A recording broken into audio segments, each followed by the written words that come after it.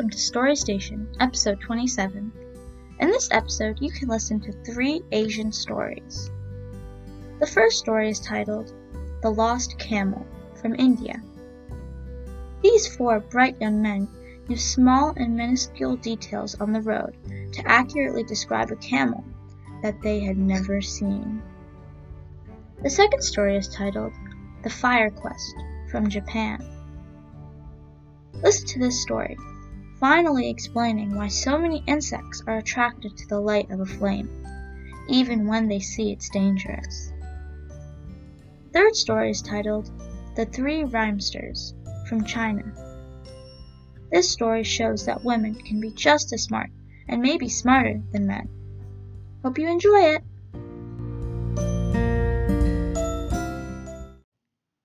I will read an Indian story called The Lost Camel.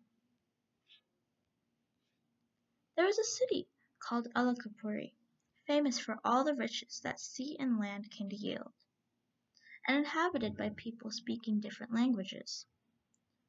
In that city reigned a king named Alakesha, who was a storehouse of all excellent qualities.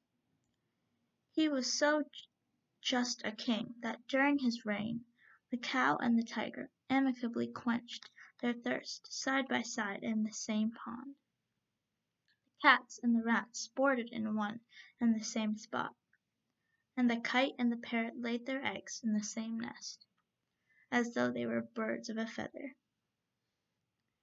The women never deviated from the path of virtue, and regarded their husbands as gods. Timely rain refreshed the soil, and all Alakesha's subjects lived in plenty and happiness.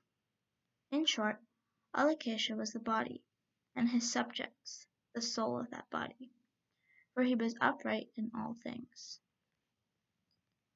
Now there was in Alakapuri a rich merchant who lost a camel one day. He searched for it without success in all directions, and at last reached a road which he was informed led to another city, called Mathurapuri, the king of which was named Mathuresha.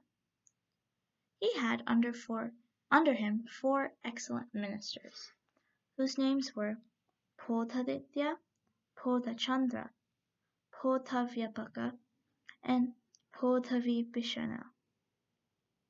These 4 ministers, being for some reason displeased with the king, quitted his dominions, and set out for another country.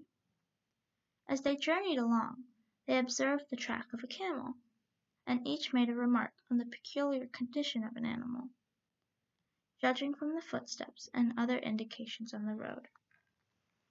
Presently, they met the merchant who was searching for his camel, and entering into conversation with him, one of the travelers inquired if the animal was not lame in one of its legs.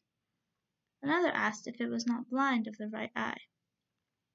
The third asked if its tail was not unusually short, and the fourth inquired if it was not suffering from colic. They were all answered in the affirmative by the merchant, who was convinced that they must have seen the animal, and eagerly demanded where they had seen it. They replied that they had seen traces of the camel, but not the camel itself, which being inconsistent with the minute description they had given of it. The merchant accused them of having stolen the beast, and immediately applied to King Alakesha for redress. On hearing the merchant's story, the king was equally impressed with the belief that the travelers must know what had become of the camel, and sending for them, threatened them with his displeasure if they did not confess the truth. How could they know, he demanded, that the camel was lame or blind, or whether the tail was long or short, or that it was suffering from any malady, unless they had it in their possession? In reply, they each explained the reasons which had induced them to express their belief in these particulars. The first traveler said, I noticed in the footmarks of the animal that one was deficient, and I concluded accordingly that it was lame of one of its legs. The second said, I noticed that the leaves of the trees on the left side of the road had been snapped or torn off, whilst those on the right side were untouched. Whence I concluded that the animal was blind of its right eye. The third said, I saw some drops of blood on the road, which I had conjectured had flowed from the bites of gnats or flies, and thence concluded that the camel's tail was shorter than usual, in consequence of which he could not brush the insects away. The fourth said, I observed that while the forefeet of the animal were planted firmly on the ground, the hind ones appeared to have scarcely touched it, whence I guessed that they were contracted by pain in the belly of the animal. When the king heard their explanation, he was much struck by the sagacity of the travellers, and giving 500 pagodas to the merchant who had lost the camel, he made the 4 young men his principal ministers, and bestowed on each of them several villages as free gifts. The end. I hope you enjoyed this story. The next story begins in a moment. I will read a Japanese story called The Fire Quest. The wise poet sat reading by the light of his taper. It was a night of the 7th month. The cicala sang in the flower of the pomegranate. The frog sang by the pond. The moon was out, and all the stars. The air was heavy and sweet-scented. But the poet was not happy, for moths came by the score to the light of his taper. Not moths only, but cockchafers and dragonflies with their wings rainbow-tinted. One and all they came upon the fire quest, and one and all they burned their bright wings in the flame, and so died. And the poet was grieved.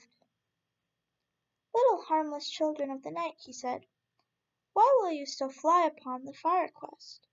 Never, never can you attain, yet you strive and you die. Foolish ones, have you never heard the story of the firefly queen? The moths and the cockchafers and the dragonflies fluttered about the taper, and paid him no heed. They have never heard it, said the poet, yet it is old enough. Listen. The firefly queen was the brightest and most beautiful of small things that fly. She dwelt in the heart of a rosy lotus.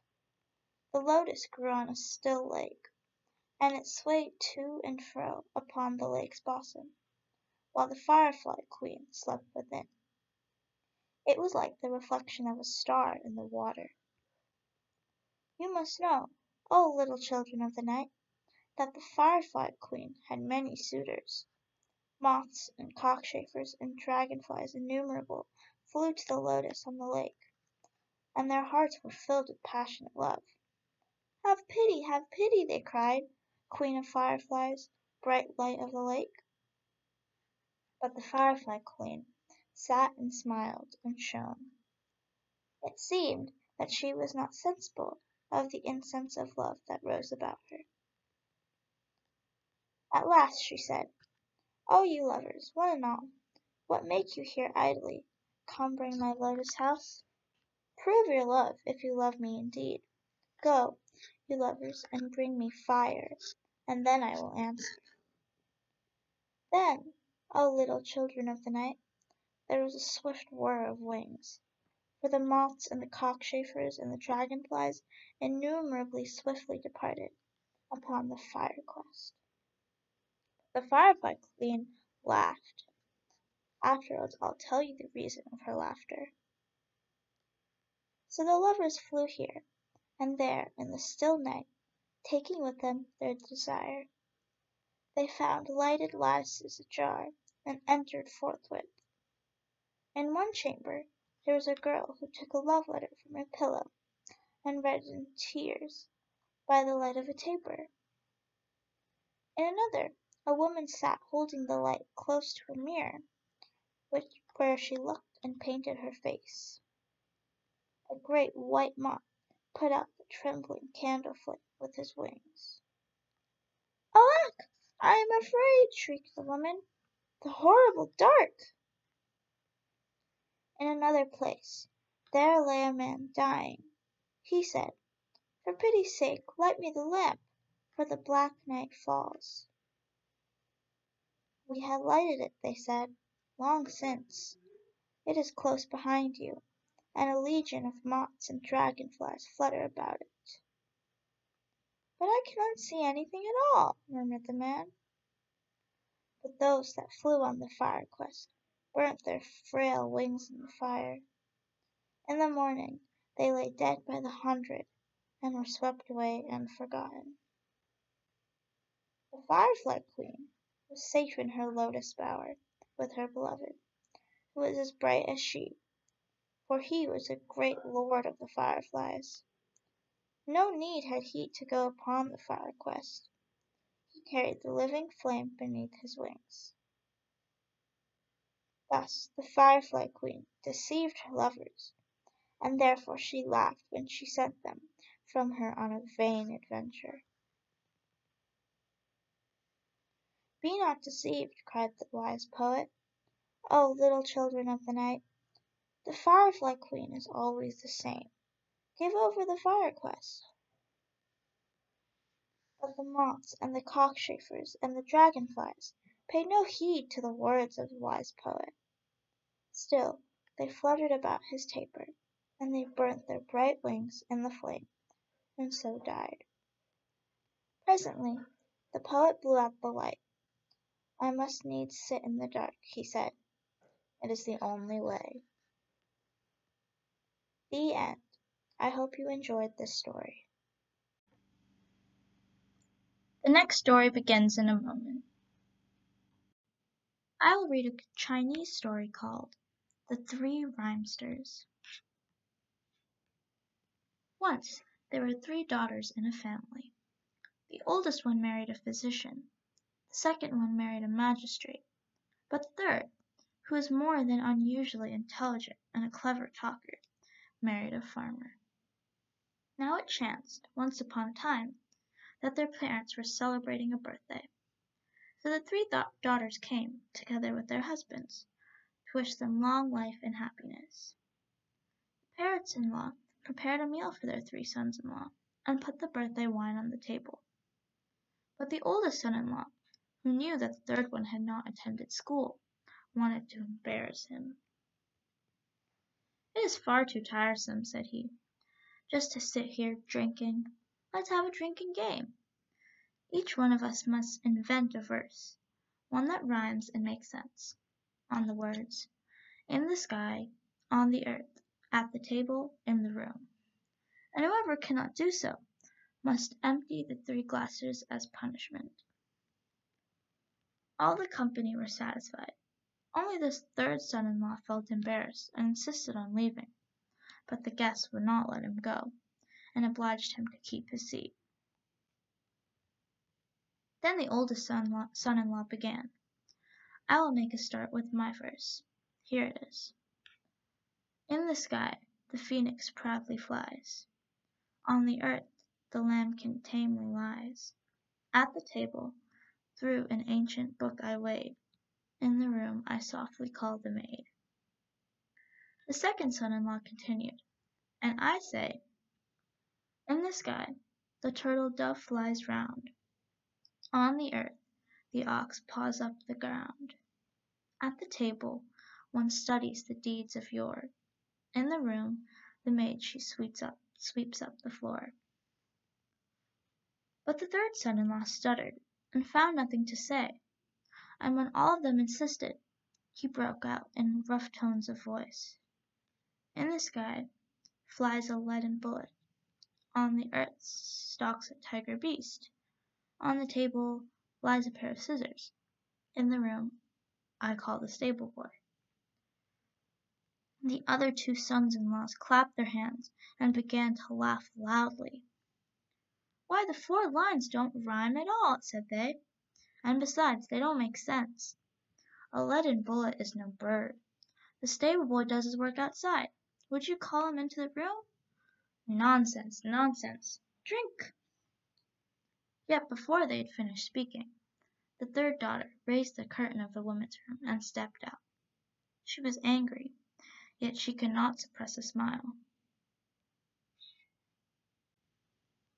"How so? Do our lines not make sense?" said she. "Listen a moment and I'll explain them to you. In the sky, our leaden bullet will shoot your phoenix and your turtle dove. On the earth, our tiger beast will devour your sheep and your ox. On the table, our pair of scissors will cut up all your old books. And finally, in the room, well, the stable boy can marry your maid." Then the oldest son-in-law said, "Well said. Sister-in-law, you know how to talk. If you were a man, you would have had your degree long ago. And as a punishment, we will empty our 3 glasses." The end. I hope you liked this story.